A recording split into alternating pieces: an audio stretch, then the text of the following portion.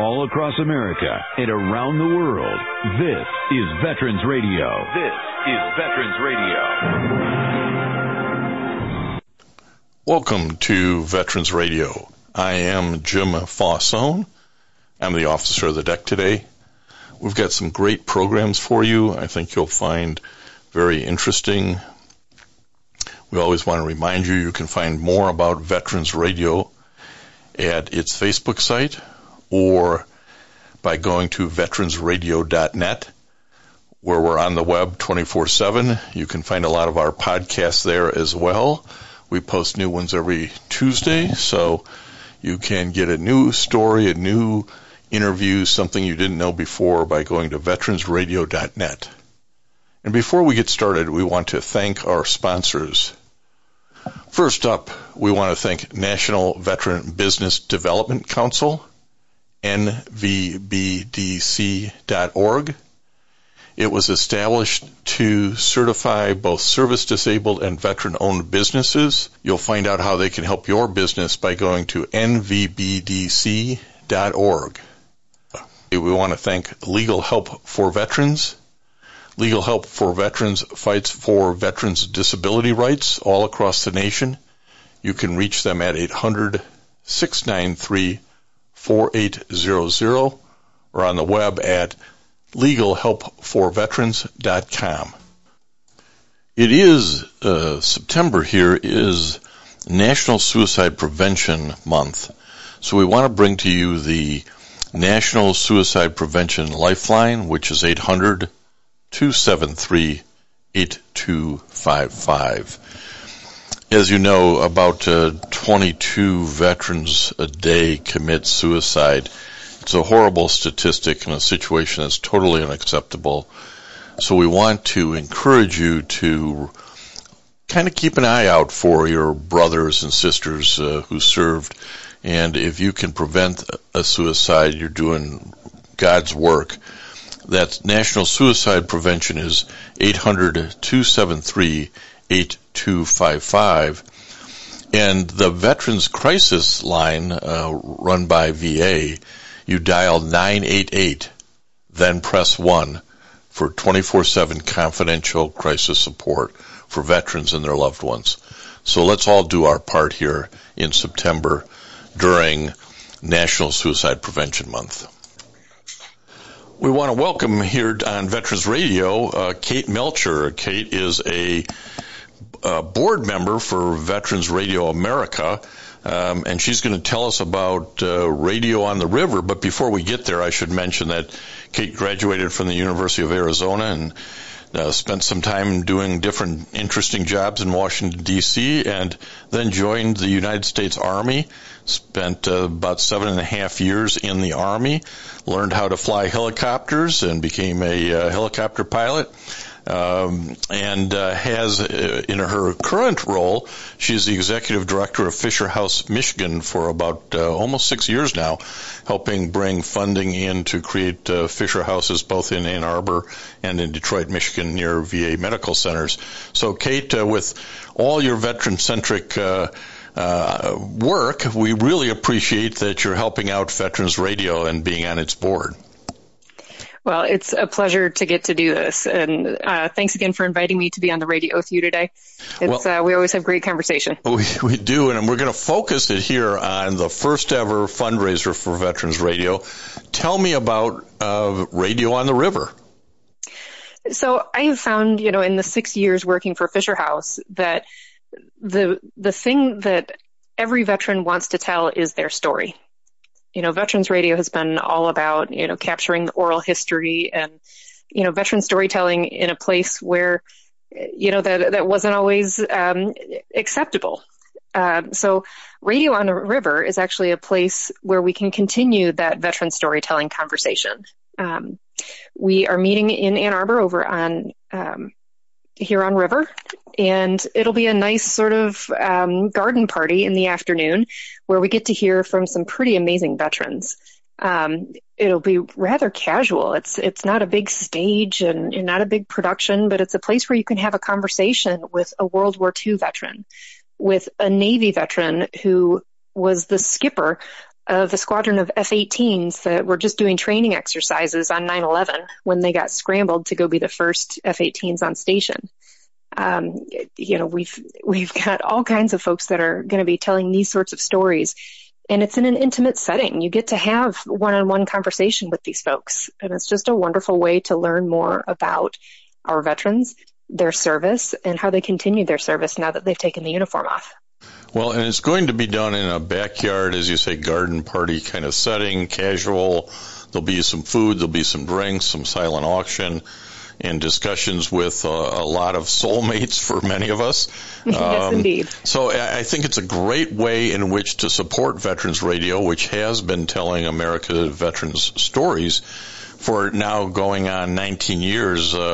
Dale and his compatriots were doing this when it wasn't at all popular, and so it's really great to keep this institution, if you will, going. If people are interested in either coming to Radio on the River or supporting Veterans Radio America, how do they go about doing this, Kate? Well, the easiest way is to go to veteransradio.net. If you navigate there, the very first thing on our website is going to be Radio on the River, and you can click through. You can buy tickets to Radio on the River. You can become a company sponsor, or you can just make a donation to support. This is in Michigan, in Ann Arbor, so we have listeners all over the country, and whether or not you can actually make it to Ann Arbor on September 25th, you still have the opportunity to support. At the end of the event, we're going to be doing a live broadcast. So for the folks who can't be in Michigan, you'll also get the opportunity to participate with some of our storytellers from that afternoon. And this is an afternoon event, as you say. It'll be Sunday, September 25th from 2 to 5 p.m. And at 5 p.m. the live radios will go on, and more of these stories will be aired both on AM and FM radio, as well as ultimately getting posted on the Internet. One of the cool things I heard somebody wanting to do in terms of support from out of state was saying, hey, I'm going to buy a ticket, but I want you to find a veteran or a student veteran and donate that ticket to them. So that's a cool way to participate too, isn't it? Absolutely. We have a very active student veteran population at the University of Michigan and at Washtenaw Community College and at Michigan State. But we were all college students once, and, maybe a ticket to this event was a little bit out of reach. But sponsoring a ticket for those student veterans is a great way to get a younger generation involved. I'm a post 9/11 vet, but I'm one of the more senior ones. So it would be really great to have folks even younger than me that have served or are still serving, getting them involved early on in the culture of veteran storytelling. Veteran storytelling is how we take care of each other. It's how we process trauma in some cases. It's how we learn about benefits. It's all of these things. And having our younger generation of veterans start to gather like this in ways that we haven't quite been successful in doing at Legions and other places, here's an opportunity for them to gather outside on the river, a beautiful Sunday afternoon. We'll feed them, we'll give them some drinks, and we'll listen to some great veteran storytelling. Well, it sounds like a wonderful opportunity to support Veterans Radio America. As I say, it's been on the air for 19 years. Not always been popular to be on the air, and it costs a little money to keep it up, although this is primarily a passion project for everybody involved. So it's Radio on the River, September 25th. You can go to veteransradio.net and click on the banner and support the cause, or buy a ticket and show up. We'd love to have you. Or donate a ticket, a very cool idea. Kate, anything else you want to pass along to our listeners? I'm just excited to see folks on Sunday the 25th. Veteransradio.net is a great place to start. Whether you can join us that day or not, there's always a ton of information and other veteran storytelling always available on our veteransradio.net and via our podcasts. So we look forward to seeing you, and thank you for your support. Let's jump into our interview with Major Tom Schumann, who wrote Always Faithful about his efforts to get his interpreter out of Afghanistan about a year ago at the time of the fall. We want to welcome to Veterans Radio today Major Tom Schumann, United States Marine. Welcome, Tom, to Veterans Radio. Sir, thanks for having me.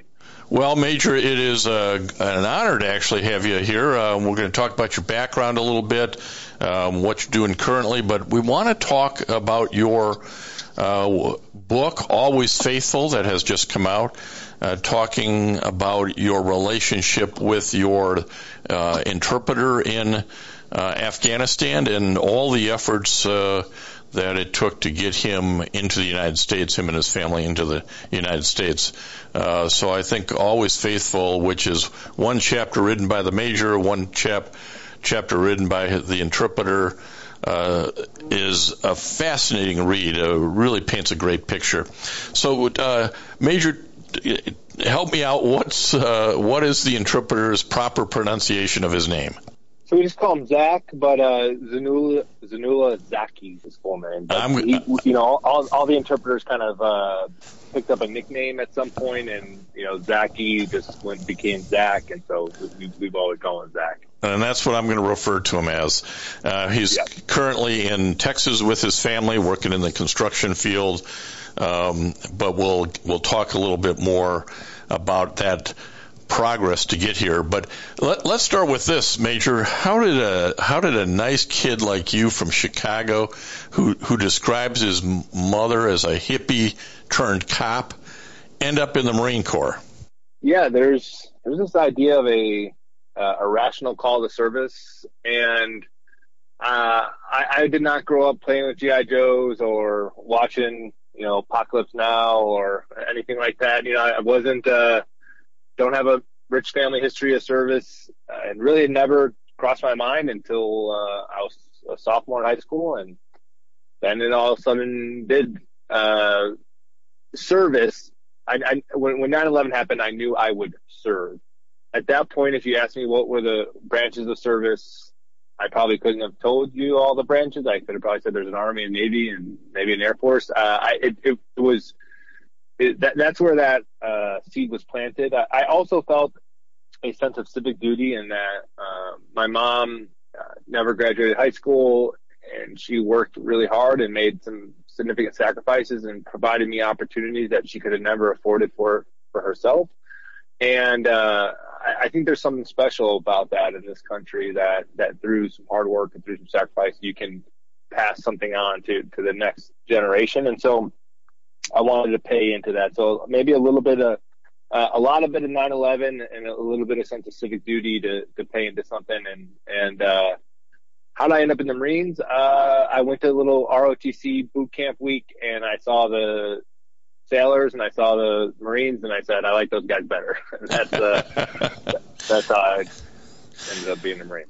Well, it's somewhat, as I often find in talking to guys, happens this way, in that you now have you have a master's in English literature from Georgetown University, and what are you doing now? You're teaching at the U.S. Naval Academy. Who would have thought this service you went into would have had you end up there? Yeah, they say, grunts or whatever, crayons. I don't like all those kind of, I think those are false reads on the status of Marines. I think Marines, maybe more than, and I'm obviously biased, but any other service really puts a premium on education. And after Georgetown and after teaching at the Naval Academy, the Marine Corps just sent me to another graduate program at the Naval War College, where I studied national defense and security. So the Marine Corps sent me to 3 different universities to get 2 different degrees over a 4-year period. It's I think the value and the premium of having a lethal mind and developing critical thinkers is a high priority in the Corps.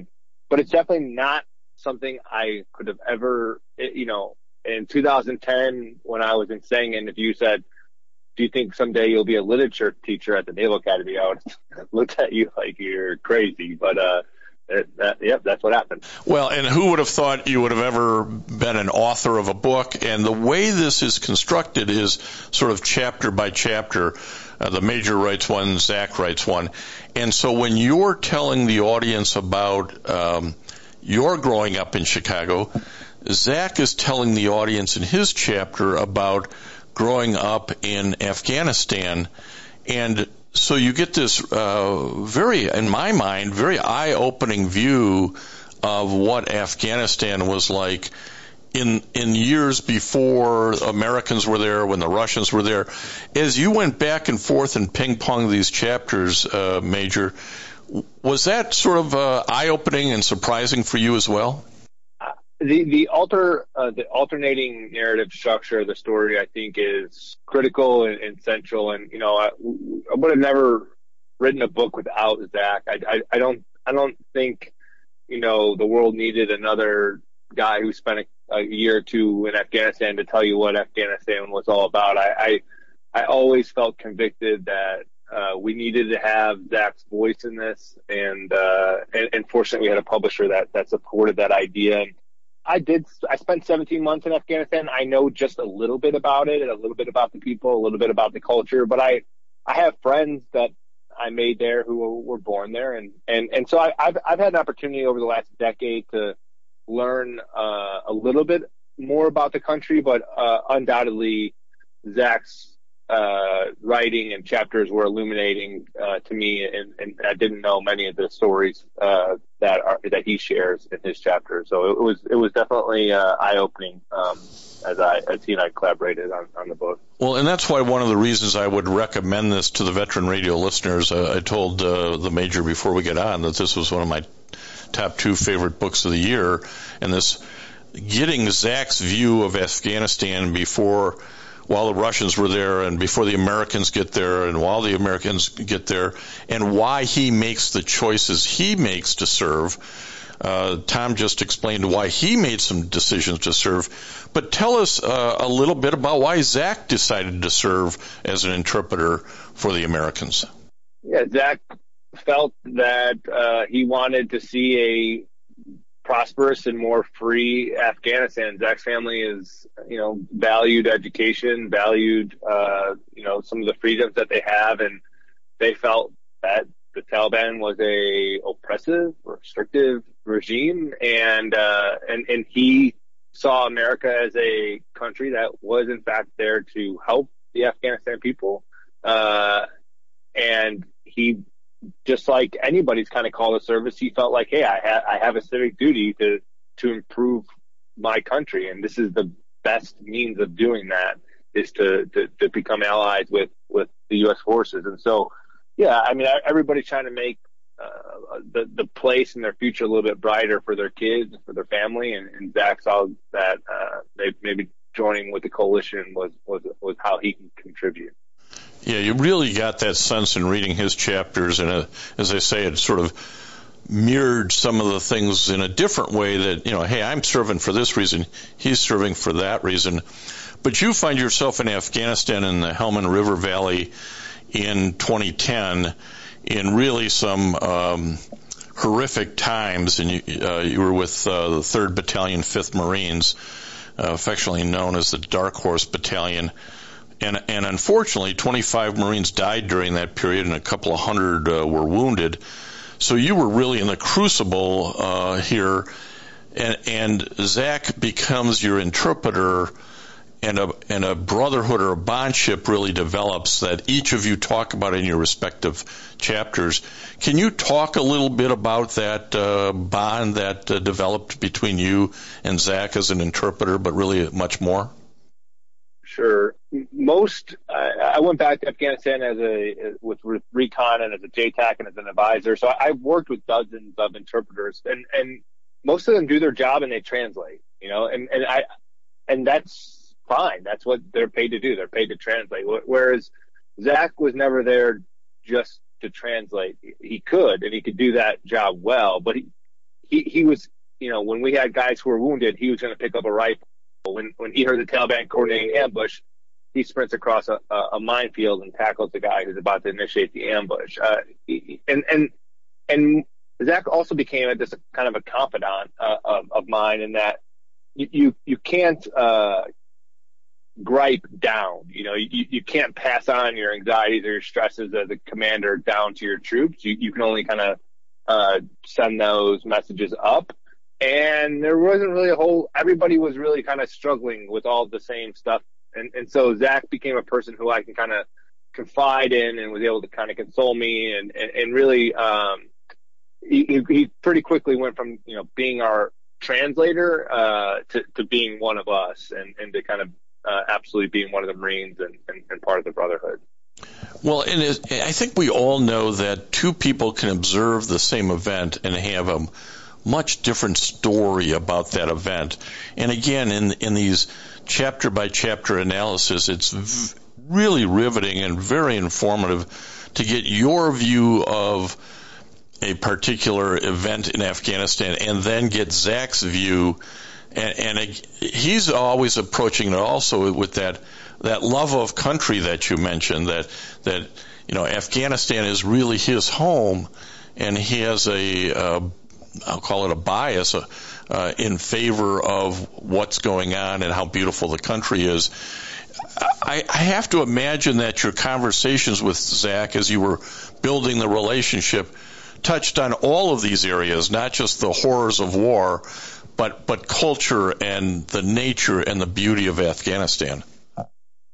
Yeah, I mean, when you talk to Zach about his home province of Kunar, I mean, he talks about, I mean, think of your favorite place in this country or your favorite memories. And I mean, he doesn't talk about Afghanistan like the general perception of Afghanistan as a war torn or what. I mean, he talks of it very fondly and the fall of Afghanistan, he and I did an interview recently, and I hadn't heard him say this, but he said that was the worst day of my life. And that really hit me. And I mean, this is a guy who loved his country, loves his culture, loved where he grew up, and was proud of where he grew up. And, you can get him talking about Kunar River and going fishing there and going to get ice cream and all the kind of things that we admired and had fun during while we grew up. And it is devastating to think of where that country's at now and the poverty and the abject kind of oppression that's occurring. So yeah, it's tough. Well, and that's what you get out of the book, Always Faithful, which is out now under the William Morrow imprint. It is that getting a native Afghan's view along with this Marine military officer's view that I think that makes the book so fascinating to read and quick to read. But you left Zach as the interpreter for your unit back in, I think it was about 2010, and it's now another decade before the fall of Afghanistan and the plight of Zach and his wife and his kids. That is the back third, if you will, of the book. Did you have communication with him during that decade period? Yeah, I mean, I was back in Afghanistan fighting a year later. He went and started to support different Army SF units and some CAA guys in his province. And so we were both pretty busy still working in the war. But we stayed friends through Facebook. And then about 2014-15 time frame, we really started kind of talking almost every week. And then 2015 is when he started to approach me about applying for a special immigration visa, and we spent the next 6 years working on that visa application. So yeah, we always maintained communication, maintained friendship. We during this period we became husbands and dads, and so we would always talk about family and how things are going. But there was always the very underlying, stress that Zach was being persecuted and he was being hunted and by the Taliban for his service to the U.S. And so that was always something that would bubble up in our conversations is that reality as we tried to do what we could to move his visa application along over a very, very long period. And that's explained in the book in concrete terms about the messages that were left and things that happened at his house that were attributable to the Taliban that we know who you are, we know what you did, we know where you live. That was sort of the message, wasn't it? Correct. I mean, yes, like you said, it's in no uncertain terms. They're leaving night letters at his father's house saying, "We're hunting for you, and when we find you, we're going to kill you." And you know, the thing about Zach's service is not only was he so heroic when he was allied with us, he was then persecuted to the point that he couldn't leave his village. I mean, for after the army left Kunar in 2014, he could not leave his village without fear of being murdered, and he couldn't work anymore without fear of being killed. And that is I can't imagine what that stress must feel like to be under constant persecution for something that you did that was noble and virtuous. And so yeah, that was a very real threat. Well, as you mentioned, it took 6 years to work on a visa to get him and his family ultimately out of Afghanistan. And during that whole period, these threats were going on. And obviously we get to the fall, summer of 2021. And the U.S., beginning in the spring, is talking about we're pulling out. How did that ramp up your anxiety and stress and his about, are we going to be able to pull this off? And talk to us a little bit about how the hell did you pull it off? It's a simple message. When the president made the announcement, I said, "What does that mean to you that will be gone in a couple months?" And he said, "I will certainly be killed by the Taliban."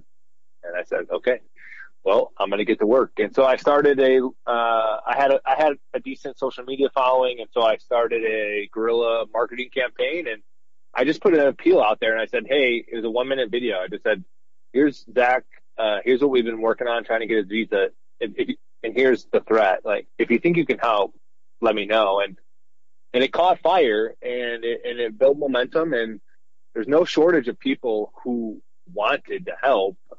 Everybody from Senator Durbin talking to Secretary Blinken during his confirmation hearing about Zach, Secretary Blinken saying that he was going to make sure that was all taken care of, you know. So when you got the Secretary of State saying, we're on it, you know, we land on the New York Times front cover, we're on primetime TV, and all these people are all throwing their weight behind this. And so we feel like, even though the situation is desperate and Zach had to flee Kunar to Kabul, and that things in Kabul are very touch and go, and then within hours the Taliban, Kabul collapses and the government, and so we really have this sense of urgency, but we keep kind of thinking that the system is maybe going to come through, that the system might still deliver what it promised. And after 3 very harrowing attempts of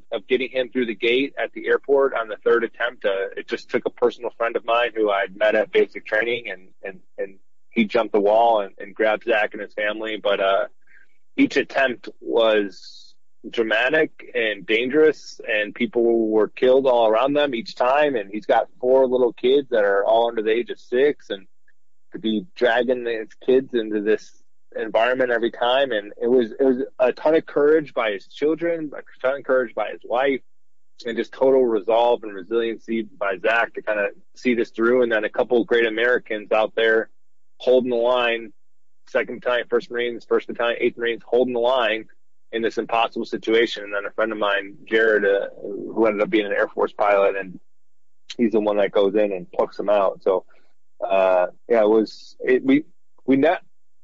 we didn't have a dramatic, ending. I wish it was just, hey, your paperwork got approved and you got on a flight and everything was, but it's not how it turned out. And the system never delivered, and it was through just through personal heroism and courage that we were able to get Zach out. Well, and fortuitous, you happen to know somebody standing at the gate.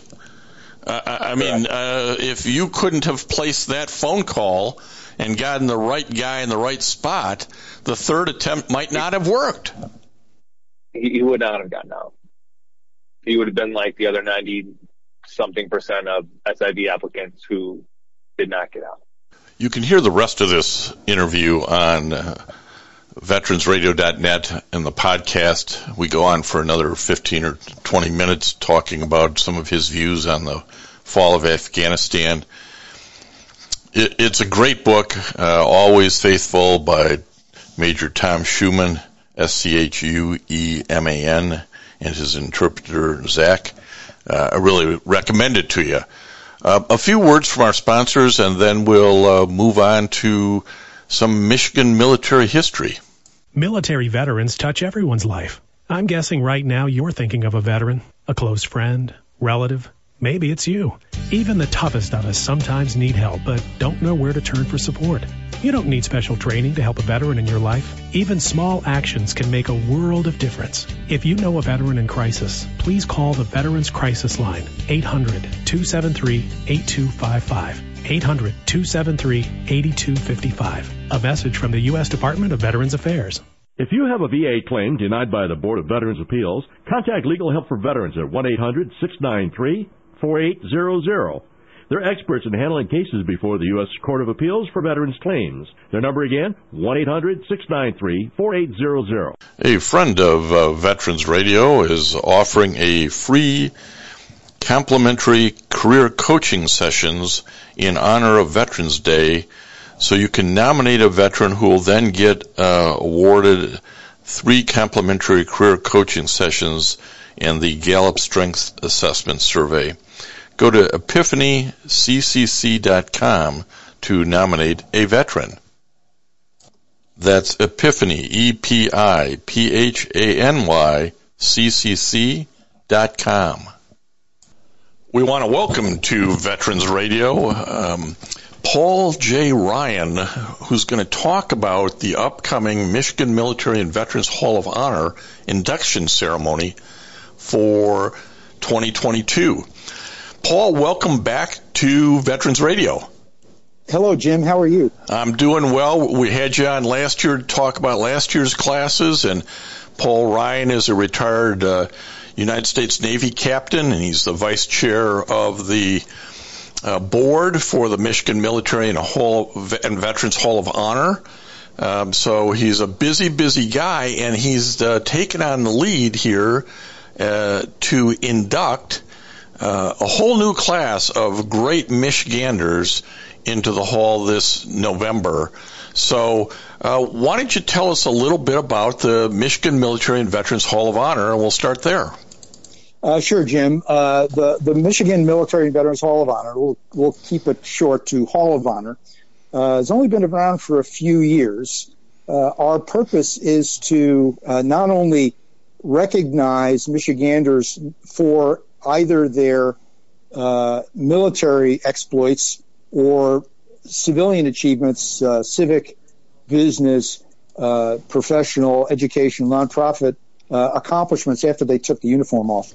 We recognize selected individuals in an induction ceremony. This year will be held in November 18th at the Michigan History Center in Lansing. But beyond that, our goal is to educate the public, and particularly Michigan youth, about these individuals, and in so doing, help to encourage, if you will, a sense of civic pride in our country, in our state, and in its citizens. And if I understand it right, Paul, these folks can be nominated by the public. They're nominated by members of the board. They maybe a VSO or somebody has nominated. Maybe a family friend has nominated. So it's really a wide open process, isn't it? Oh, yes. And the nomination documents and the information for members of the public to nominate individuals for this honor are on the Hall of Honor's website. If memory serves me, we have multiple nominations from, we did have multiple nominations from the public, about 6 or 7 of them. And of those, I believe 2 actually are going in this year as inductees. The website, by the way, is MI Military Vet Hall of Honor.org. And you can go there and find the bios of everybody who's been inducted in 2019, 2020, 2021. And we're going to talk about the 2022 inductees in a minute here. But I wanted to set up how folks can learn more about the Hall of Honor and that website, militaryvethallofhonor.org. Now we're going to turn to the veteran category. And Paul Ryan for the veteran category. And who are the 6 inductees for 2022 that will be part of the November 18th ceremony up in Lansing?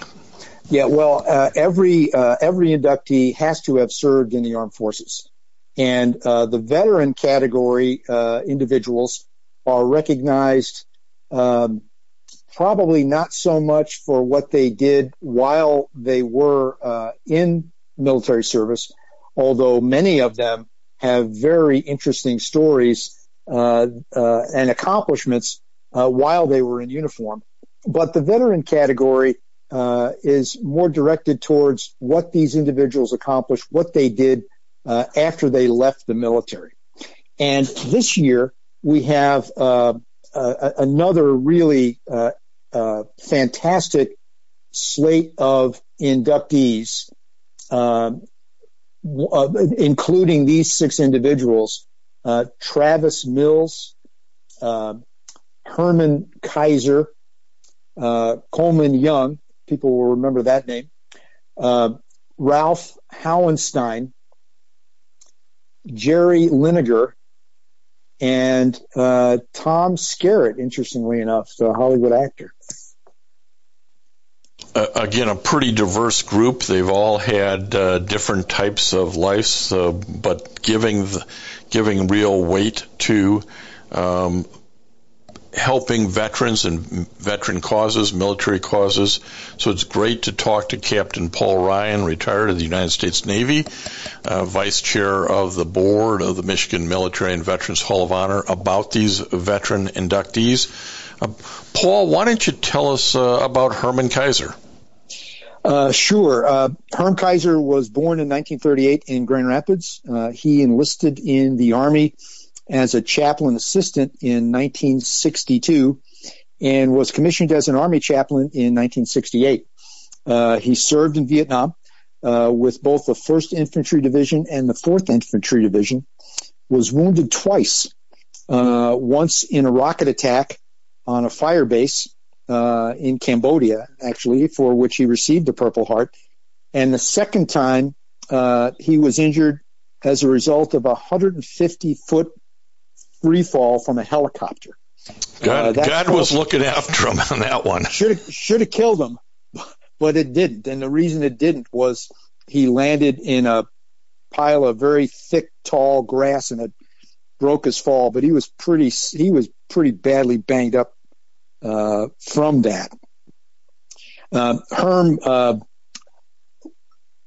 exhibited his own degree of bravery, particularly on one occasion where he persuaded an intoxicated soldier who was armed and threatened to shoot his other fellow soldiers. Herm convinced this guy to surrender his weapons and diffused a pretty dangerous and dicey situation. Herm received the Army's Soldier's Medal for that act. The Soldier's Medal is given for heroism not involving actual combat. Herm had a long career in the Army, positions of great responsibility in the chaplain's field, the deputy director of chaplaincy, Service Support Agency in Washington, the executive director of the Armed Forces Chaplains Board for the Department of Defense. He was the senior command chaplain for NATO in Germany for a number of years. Herm retired from the Army in 1998 as a colonel, but was recalled to active duty by the Secretary of the Army to serve in a role supporting reporting directly to the Assistant Secretary of the Army for Manpower and Reserve Affairs. His recall was extended in 2000 by the Secretary of Defense to serve as an advisor to the ambassador at large for international religious freedom at the U.S. Department of State. Herm's expertise and experience so significant that the Army chose to detail him to this lead role in the Department of State. Herm did finally retire from the Army in 2002. It really is another one of these where you go, well, geez, he could be in the military category, but he did so much for the Army and the Chaplain Corps post-active duty. It's very interesting. Yeah, Herm dedicated his life, both in and particularly out of uniform, to increase the awareness of moral injury in war and veterans suffering from it. He was the founding co-director of an organization called the Soul Repair Center at Texas Christian University, which has become a very important source of informational materials stressing both the physical and the psychological aspects of post-traumatic stress, and a number of other boards and commissions.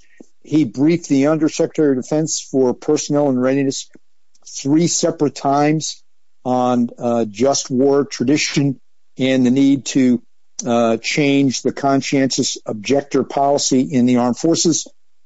He also served as the national chaplain for the Military Order of the Purple Heart. He was a member. There are 45,000 other fellow members of the Purple Heart organization, and he was their national chaplain. And he held that role at the time of his death. Well, he really continued his service to the community and to veterans by things that he did. I have a note here that he played a key role in establishing Hidden Wounds of War, a conference at Grand Valley State University in 2014, and continued on as a special counselor to the Kent County Veterans Treatment Court when it was established in 2015. So this is a man of faith, a man who served and certainly had very strong views about how to help folks, how to help other folks who had served. He was very articulate and very knowledgeable, very active right up until his death in 2017 at age 79. Herm is buried in Arlington National Cemetery, and that's not easy to do. I mean, you have to qualify for that. It sounds a little odd, but not everybody gets to be buried there, and Herm is one of them. Well, again, a very interesting life story that deservedly is in the Hall of Honor. But another gentleman who fits that category would be Travis Mills. Tell us about Travis. Yeah, Travis Mills is an Army veteran, born in 1987 in Vassar, which is east of Saginaw, although Travis now lives in Maine. He enlisted in the Army in 2006 and served with the 82nd Airborne Division. During his third combat tour in Afghanistan in 2012, all 4 of Travis's limbs sustained severe injuries from an IED explosion. As a result, Travis became a quadruple amputee and was medically retired from the Army. He is only one of 5 quadruple amputees from the global war on terror to survive such wounds. Just absolutely unbelievable injuries that he suffered. After he was wounded, Travis made it his personal goal to recover and be able to stand at what's known as the green ramp to welcome the 82nd Airborne back from that particular deployment during which he was injured. And he actually did that. The green ramp is a large north-south parking ramp at Pope Air Force Base in North Carolina, and used by the Army to stage joint operations for the Air Force. So doesn't much to Army and I Travis committed himself to recovering sufficiently to be there, and he was. He went on to write a New York Times memoir titled Tough as They Come. Here's another example, Jim, of an individual who faced catastrophic adversity, physical adversity, and overcame it, not only survived, but thrived. He founded and is the board president of the Travis Mills Foundation. That foundation raised almost $3 million in donations to rehabilitate a facility called Elizabeth Arden's Maine, M-A-I-N-E, Chance Lodge. That used to be a spa that was established in the 30s by the cosmetic maven, businesswoman, Elizabeth Arden, was sold in 1970. Travis, with his donations, went in, acquired it, rehabilitated it, and last year, or rather in 2017, this now Veterans Retreat hosted over 56 combat-injured veterans and their families. Just an incredible story. Yeah, and I would recommend to anybody who is, a little depressed about their life or a little down in the dumps and grumpy about, somebody took my parking spot, or I didn't get the job, or, the Army didn't treat me, or the VA didn't treat me fairly. Go read Tough as They Come. When you hear Travis Mills' words and see and understand what he went through, boy, the rest of us have nothing to complain about. And he's he really is an inspiration, sort of a motion picture inspiration, isn't he? I'd say the key to life is to maintain perspective. And I think Travis's story will put a lot of our trials and tribulations into perspective. And it is pretty interesting that his story is set to be the subject of a major film, expected to be directed by Sylvester Stallone, none other than the Italian Stallion, and he is expected to co-star in it along with Adam Driver, who incidentally is a Marine Corps veteran himself. Well, Travis's story is amazing. Again, well worthy of the Hall of Honor that's being bestowed on him here in Michigan. So glad to see his story advanced and in his rightful place with all these other great Michiganders. But let's do a final one here in the veterans category, and sometimes they're politicians. I know in the past inductees have included congressmen and U.S. senators and judges, because the military really becomes a launching point for a greater career afterwards. And the next one up to talk about is Coleman Young, who I think certainly did that. Yeah, and that's certainly true. Your comment about launching grounds for bigger and better things. Coleman was born in 1918, right in Detroit. During World War II, he served in the Army Air Forces. He was a Tuskegee Airman, served as a bombardier and a navigator with the 477th Medium Bomber Group. There was an event that occurred in 1945 toward the end of the war called the Freeman Field Mutiny. This was a series of incidents at Freeman Army Airfield, which is a base in Indiana. African-American members of the 477th attempted to integrate an all-white officers club. And that attempt got some very serious pushback by Army authorities. These incidents resulted in over 160 arrests of black officers from the 477th. Some of them were arrested twice. 3 were court-martialed on relatively minor charges, and 1 was convicted. A huge injustice, racial discrimination against members of the armed forces who are fighting to protect our way of life, and they get treated like this. Finally, in 1995, the Air Force officially vindicated all these actions and reversed the conviction and expunged negative reports from the letters of and things like that from the files of some of these officers. So the wrong was eventually righted. It's interesting that this incident, the Freeman Field Mutiny, is generally recognized by historians of the civil rights movement as an important step towards the full integration of the armed forces that occurred in 1948.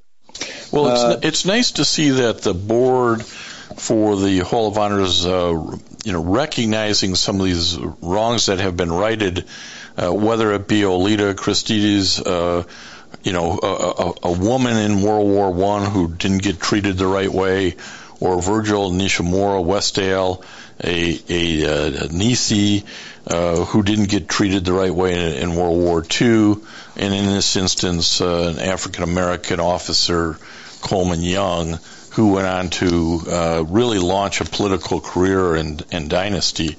Tell any of our listeners who may not understand that Coleman Young was the mayor of Detroit and some of the things that he did. Tell us about that.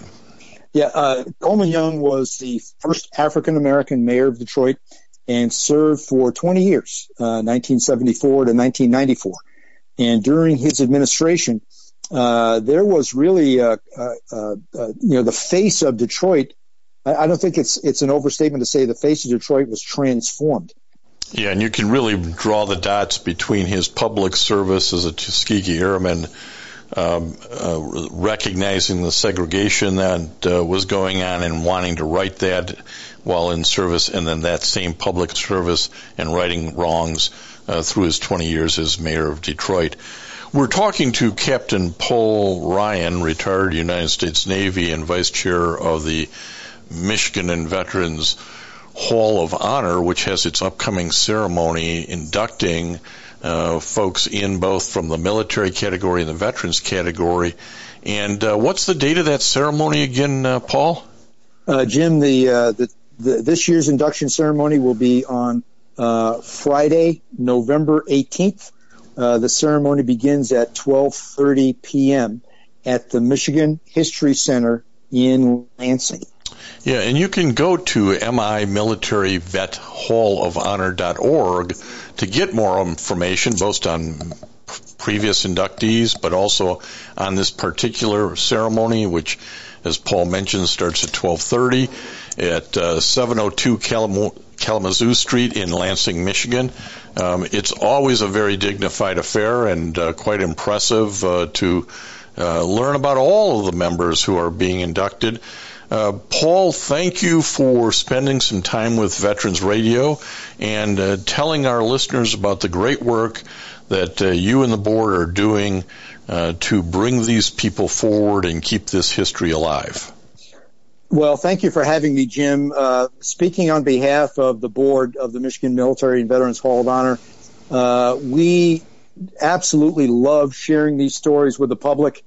And we can't wait to be with members of the public, with you all, November 18th, so you can hear firsthand the great things that these inductees have accomplished. Thanks for your time today, Paul. Thank you. Here's another example of a nonprofit working hard to support and educate Michiganders about the efforts undertaken by members of this state to support the military and support the country. So hope you enjoyed getting a little history from the Michigan Military and Veterans Hall of Honor, and check out their induction ceremony on their website. We couldn't bring these kind of stories to you without the help of friends like Vietnam Veterans of America, Charles S. Kettles Chapter 310 in Ann Arbor, VFW Graf O'Hara Post 423 in American Irwin Preston Post 46, also in Ann Arbor.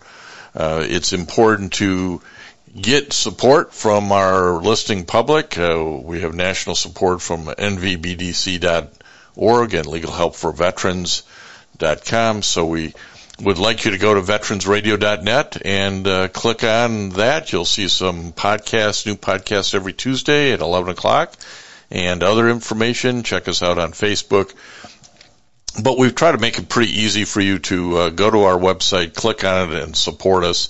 The most recent opportunity we talked about earlier with Kate Melcher, who's on the board of Veterans Radio America, a 501c3 charity. Radio on the River, September 25th. You can go to that website, veteransradio.net, and go ahead and click on that Radio on the River banner. It's right up top so that you can buy a ticket, show up, maybe sponsor, maybe donate your ticket, or maybe just make a donation to the cause so that we can continue to spread the message about what we're doing.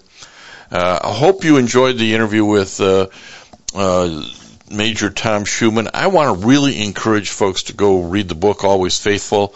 The chapters by Zach, the Afghan interpreter, are fascinating because they really give you an insight into what Afghanistan was to Afghanis, the beautiful country, the culture, before all the intolerance of the Taliban and those kinds of problems. He chronicles it from the time the Russians were there all the way through our period.